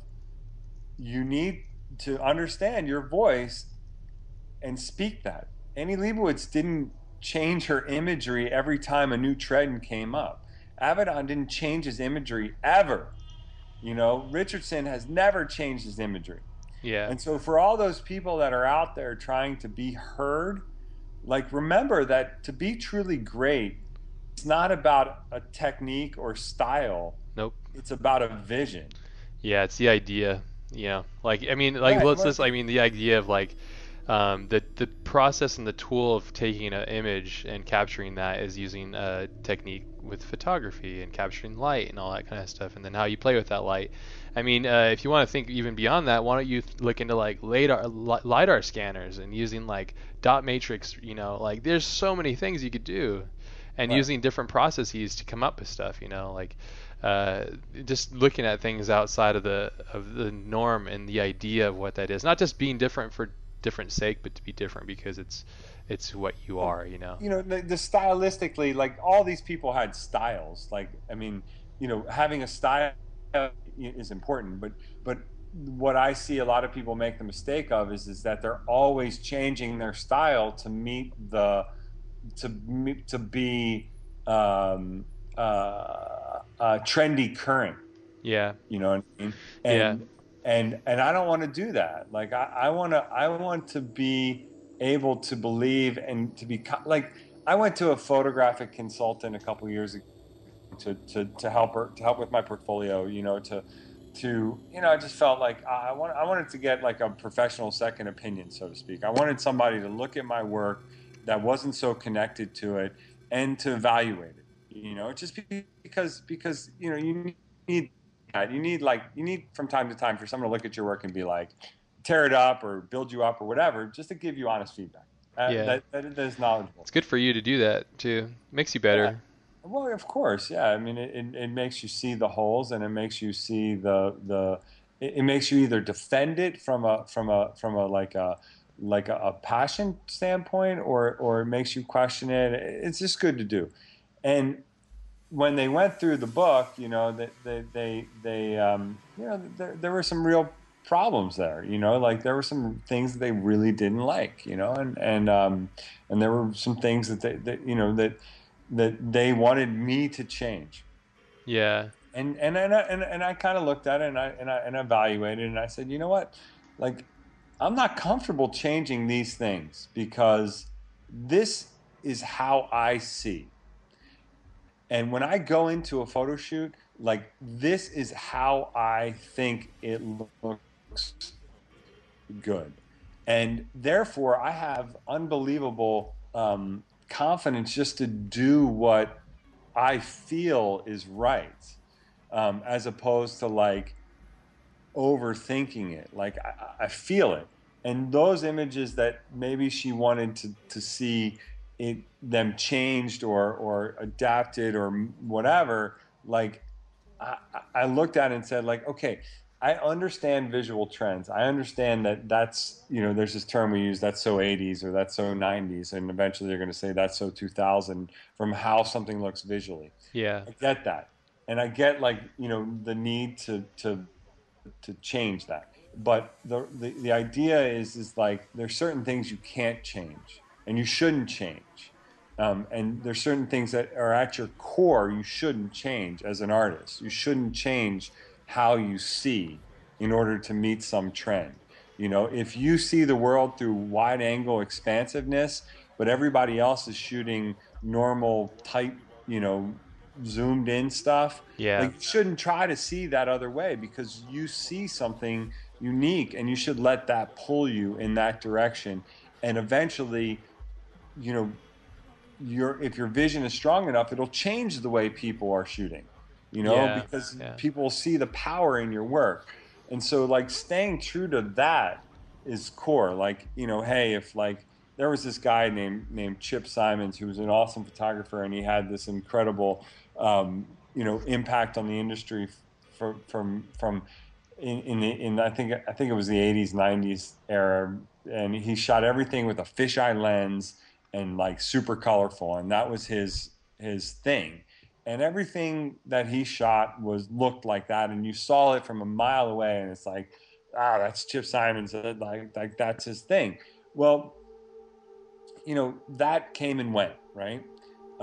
And not saying that like he should always still do that, because eventually his business dried up, and he kind of I haven't heard from him, and I don't know where he is and what he's doing, and I haven't seen a picture from him in years. I don't even know if he's still taking pictures, but he was a 30 something on top of the industry kind of dude. Yeah. And killed it, and he never really evolved past that gimmick. I think not a, but that way of seeing. That's not what I'm talking about. I'm talking about more of a holistic of how you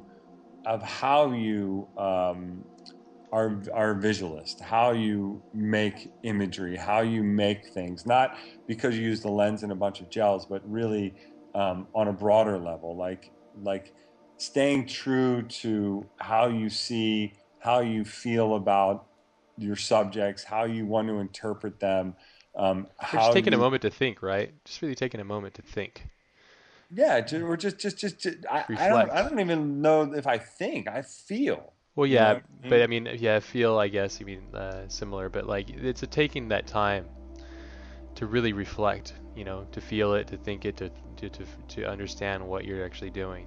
I think sometimes the times that I ever did work that I probably would regret is I usually did them based on the improper emotion, or I did them in a way that I felt it's just like I did them without thinking properly. Like I didn't feel it right. I was just doing it to get it out. I was just trying to get it done.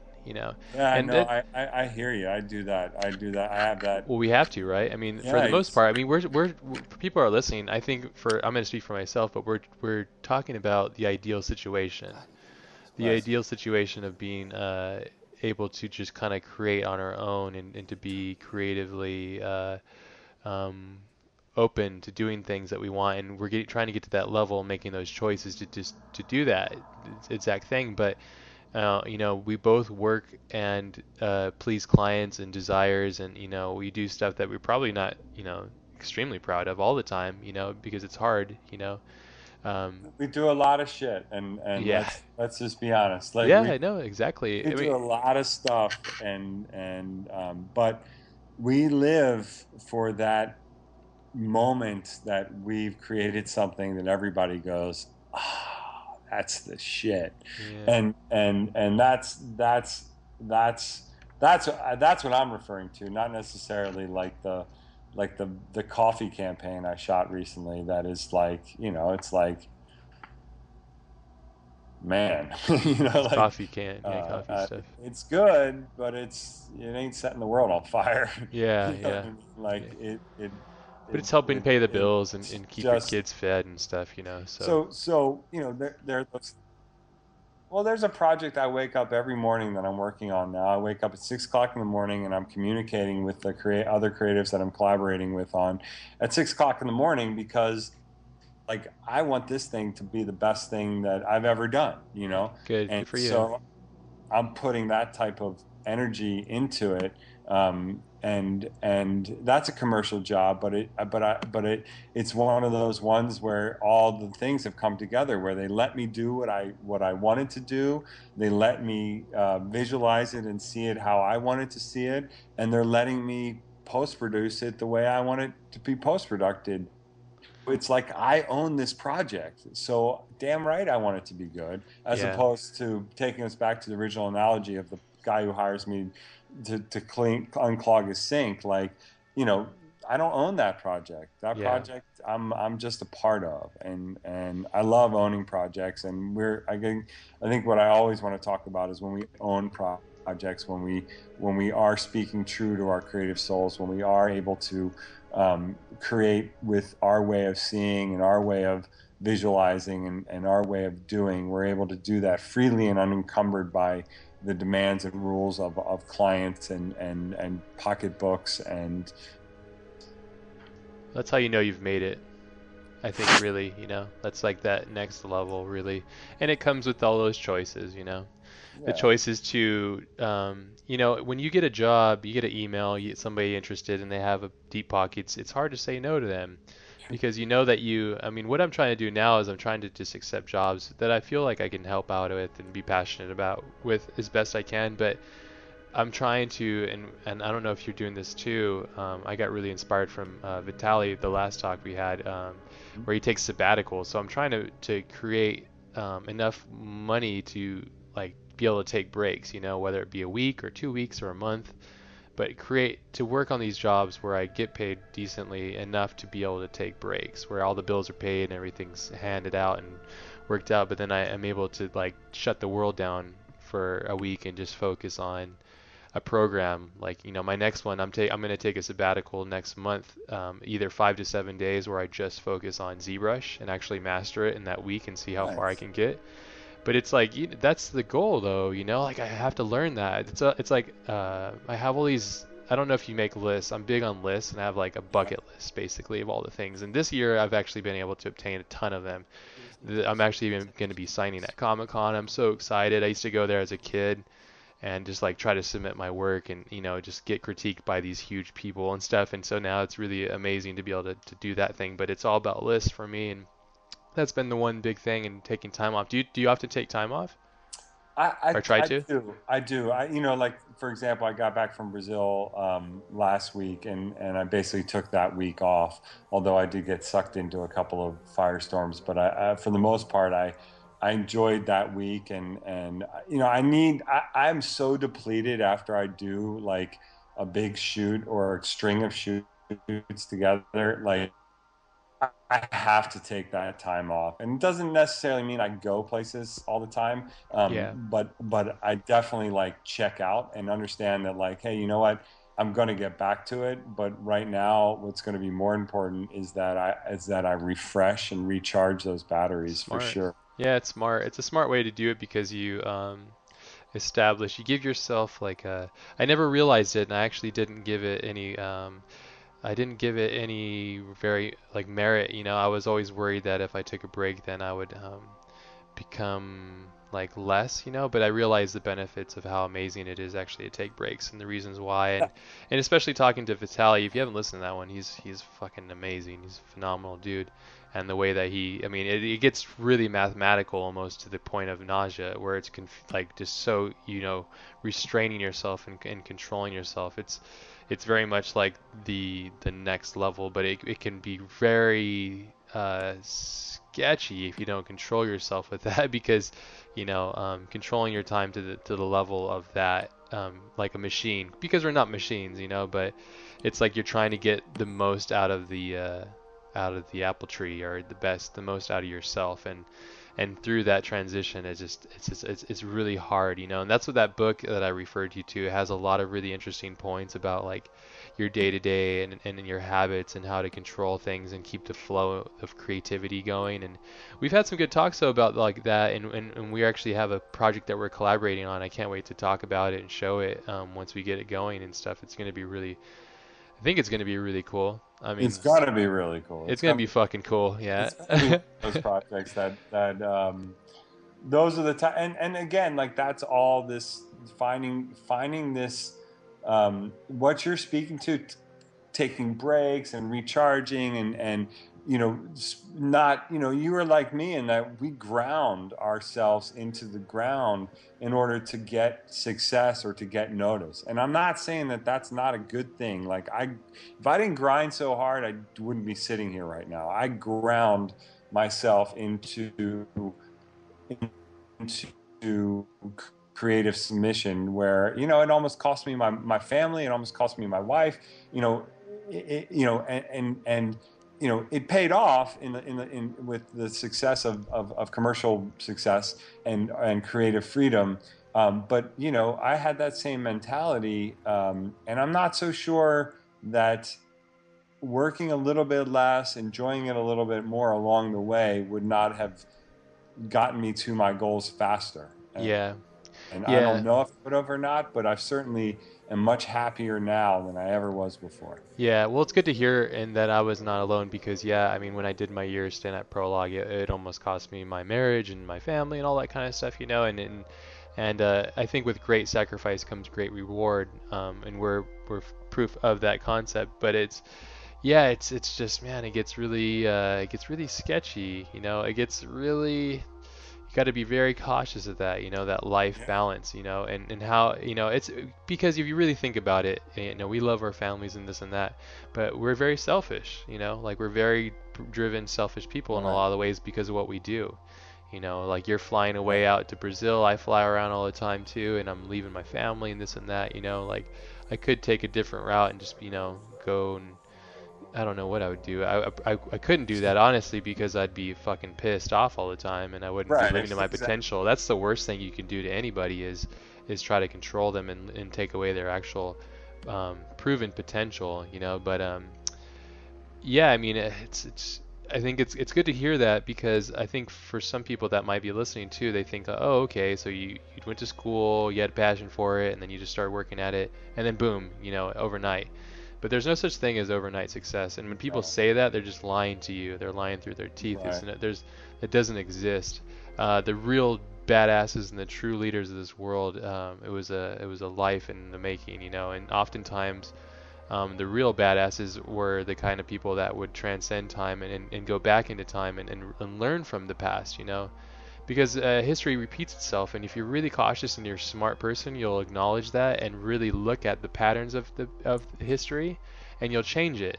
And if you think about anybody that's really profound and amazing, you think about the reason why they were is because they changed the riff in our history. You know, like they went against the adversity to change things. You know, whatever the reason is. You know, Martin Luther King or you know whoever, They were anybody. different. They were Yeah, they were different, and different. they're willing to accept their difference. Yeah, And that and and respect that's it.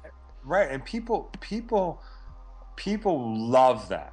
You know what I mean? People love to be surprised by people that are strong enough to be different. Yeah. And they and you know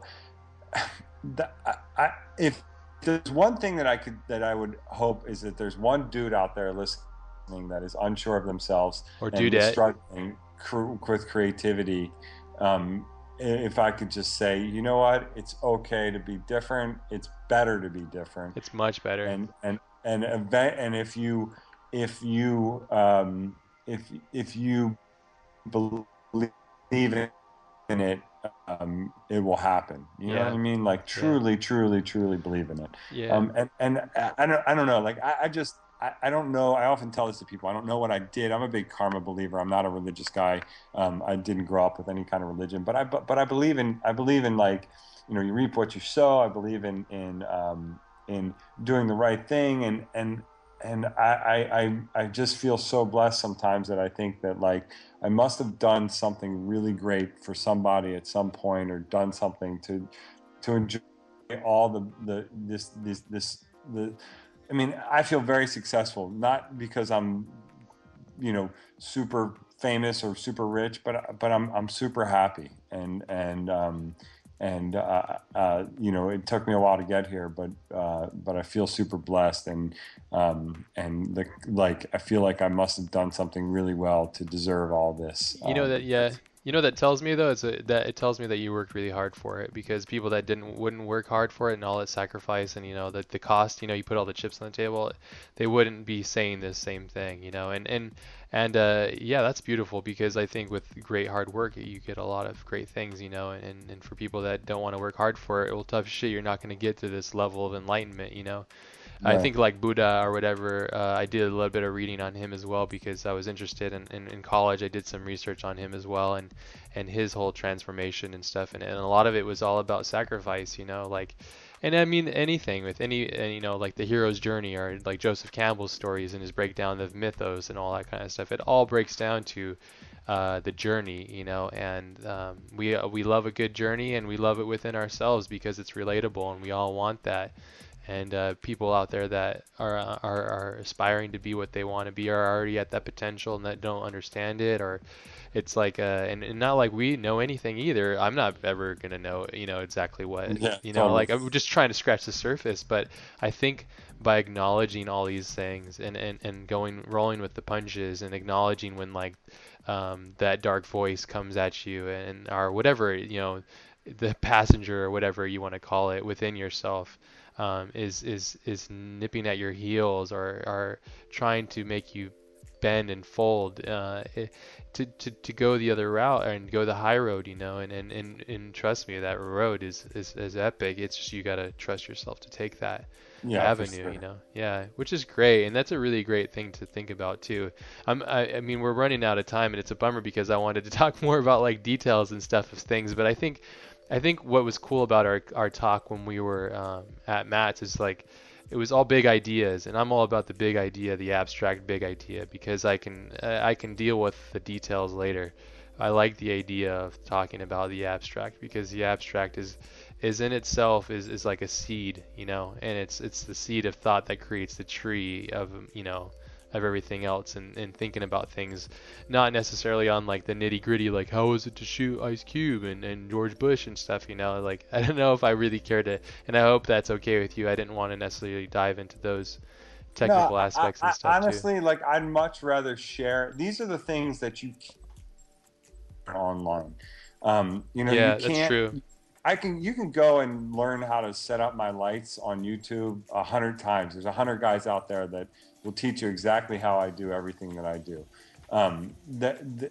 All those details, I think, they're not going to reveal the most important things, which are the mindset, the mental approach, the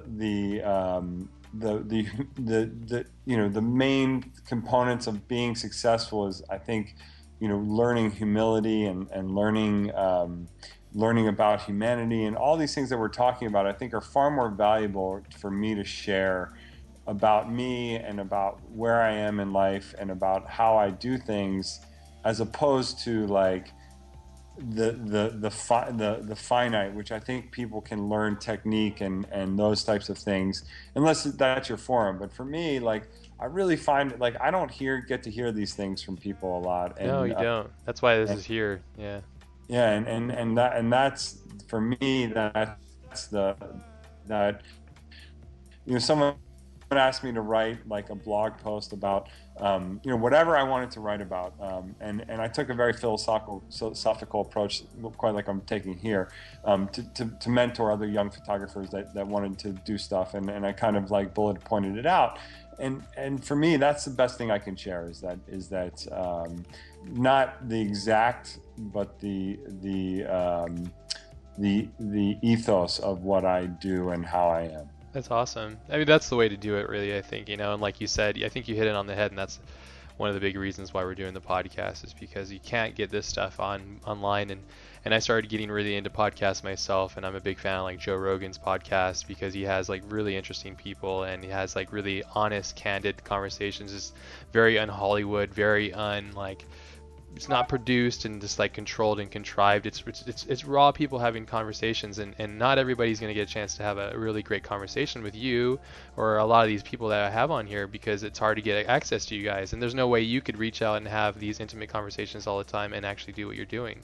So the goal is that this will be on the internet for anybody that wants to listen. I think there's a beautiful thing. When I was starting out with all this stuff, I would have like loved it, like it was funny being able to meet you, because like like I was telling you, we had found out that you were over in that area, and then I was like, oh, Tim Tatter's over here, man, we got to freaking meet with this dude, and we even went over to your studio and you weren't there, but it's so funny and cool, and I love how the universe works, and the law of attraction, as you will, if you believe in that stuff, how everything has its own reasons, good and bad, and the way of accepting that. But it's cool to see, we're going to be collaborating, we're having this awesome talk, and hopefully this gets out to the right people, and all that stuff. It's really cool, man. I just geek out on these moments, and it's part of the actual journey too, is to step back and be like, damn, this is a good view, or like this isn't a very good view, but I just keep trudging on, and right over that crest, I think I'm going to see something amazing. I just got to keep trekking, and that's one what's cool. one of the things I hold core is that opportunity presents itself to me when I'm ready for it. Yeah, absolutely. And for me, that's important to understand that sometimes if you knock too hard on the doors, it might open before you're ready to open it. Yeah. And for me, I kind of try to work really hard at creating a really good product, and hopefully the doors will open when I'm ready for them. So that when I go through them, with my chin up and my confidence and assurance intact, and I'm ready to kick ass, not just be happy to be in the room. And so, like, I'm a believer in that in life. We get these opportunities and we interact with these people when we're ready to. Yeah. And I certainly feel like lots of doors are opening up all of a sudden, and it's probably because I feel like I'm ready for them. Good. And so that's a good thing. It's a really exciting time. It is, and I think it's great that you value that and understand that, acknowledge it, and appreciate it, and for what it's worth, because it's going to be it's going to be that much sweeter, Yeah, and it's going to be that much greater, and all the sacrifice, you're going to acknowledge that there was a reason for it, and it's just gonna manifest itself, which is fucking cool as hell, man. No, that's awesome. Is there anything else, like, it sucks, we could talk forever. I gotta get down. I gotta come over and hang out with you sometime down at the studio. Soon enough, we'll talk about that later. But is there anything else before we cap this one off? Is there anything else that you wanted to make sure that you were able to get across, or wanted to make sure that I don't know, just anything really, Yeah, no, I think, thank you for the opportunity to be here. Fuck yeah, anytime. And then really just to understand that the struggle, the creative struggle, is it can be a very isolated aloneness kind of thing, but there's lots of people that are going through the same struggles. And for me, having the support of other creatives to help you is super important, and hopefully this is a place where people can confidence and believe in their creativity and value their creativity, and keep our industry valuable to everybody, and that we don't get undervalued by the massive corporations who want to squeeze us. Yeah, exactly. Yeah. That's a perfect way to end it. It's so true. Yeah, it's so true. And if anybody has any questions or wants to get at Tim, or what's the best way? You're obviously incredibly busy, and you have your family and stuff, so I don't know if email probably is not the best. You do have a Twitter or Facebook or something? Yeah, Twitter's incredibly effective, because it pops up on my phone, at Tim Tatter. Okay. That's, Facebook is good too, because I get those little messages. Email is horrible because, as you get like a zillion, hundreds of things. Right now in my email box, this is no joke, I have 14,000 unread emails. Oh man, I couldn't do that. I never get through them, and they just kind of like a pile up, Yeah.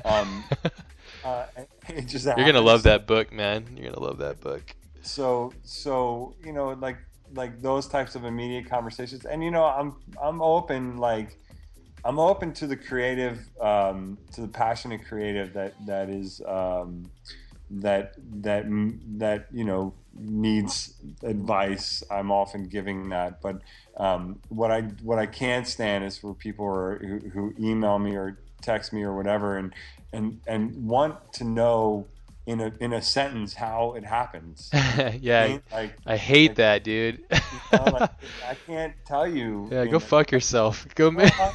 Not like that, but it's like, man, go take 1 million pictures and come back to me. Yeah, go put 10,000 hours in, and then you won't even have that question for me. Exactly. Yeah. It doesn't happen like that, but if you come with a specific kind of like, hey man, I'm struggling with this problem, any solutions, anything that might help, I can pinpoint that and be like, I've done this before and it worked. Cool. worked or whatever, but like if you come to me like, how did you become a photographer? It's like, well, let me start. Like, Yeah, where you should do I have an start? automatic Like, fact, yeah, automatic fact thing that you just send people to so they understand. But and it's cool that you're willing to open up and be giving and obviously like you said you know the karma thing and stuff. So I think it's good to be accessible if you can, but it's also like if you're going reaching out to him, he's not responding. It's not because he doesn't like you or doesn't, you know, it's probably because he's rather spend time with his family or something. So it's okay. And if you can't get enough out of this conversation, then you should probably just go out and do some work, and you'll get it all within yourself, you know. But for the basic bits, you know, if you want to follow his work or if you're a fan of his stuff, check out his website. He's got a blog too. No blog? I kind of gave up my blog in favor of a Facebook Yeah, it's kind type of thing, better. just because it was a better community. I could get better reaction. You know, I wasn't getting a million like spam, you know, comments on my blog, and now Facebook kind of does a better job of controlling that. So Yeah. kind of been using Facebook. It's just Tim Tatter Photography. You know, I will say one thing is I have a hard time keeping track of all those social media outlets. So Yeah. there's so many of them. I tend to exist in the Twitter, Facebook sphere, and sometimes Instagram. But that's pretty much that's pretty much it. I mean, I haven't even updated my website in 6 months, and I realize I need to do that because time is flying, and I've created a lot of new shit that I need to share. Wicked. So, you know, yeah, I have so much new work. I realize I have so much new work to share. I can't wait to share it. It's just like the phone is just constantly in production on the next thing, and I haven't taken enough time this year to be like, it's my new work, you know. It's more just like recover and recuperate and on to the next project. And you know, I got a cool project coming up Monday that I'm really excited about. Awesome. And so hopefully that'll I think that's going to be another one of these things that gets seen by a wide audience, and it's going to really change the game a little bit. So we like doing those things, and this will be great. Wicked, man. No, I'm excited for all that and to yeah, I mean it's cool to get to know you more and to be able to have these conversations. And yeah, dude, thank you so much. I mean, from everybody that's listening, thank you for spending the time. I know you're busy, and this is valuable, and we appreciate it. So yeah, man, awesome. Best part of my day right now. Boom. That's awesome. Me too, man. I love these podcasts. They're such a joy. They're so much fun. And it's just filling up that tank, you know. So yeah, for sure.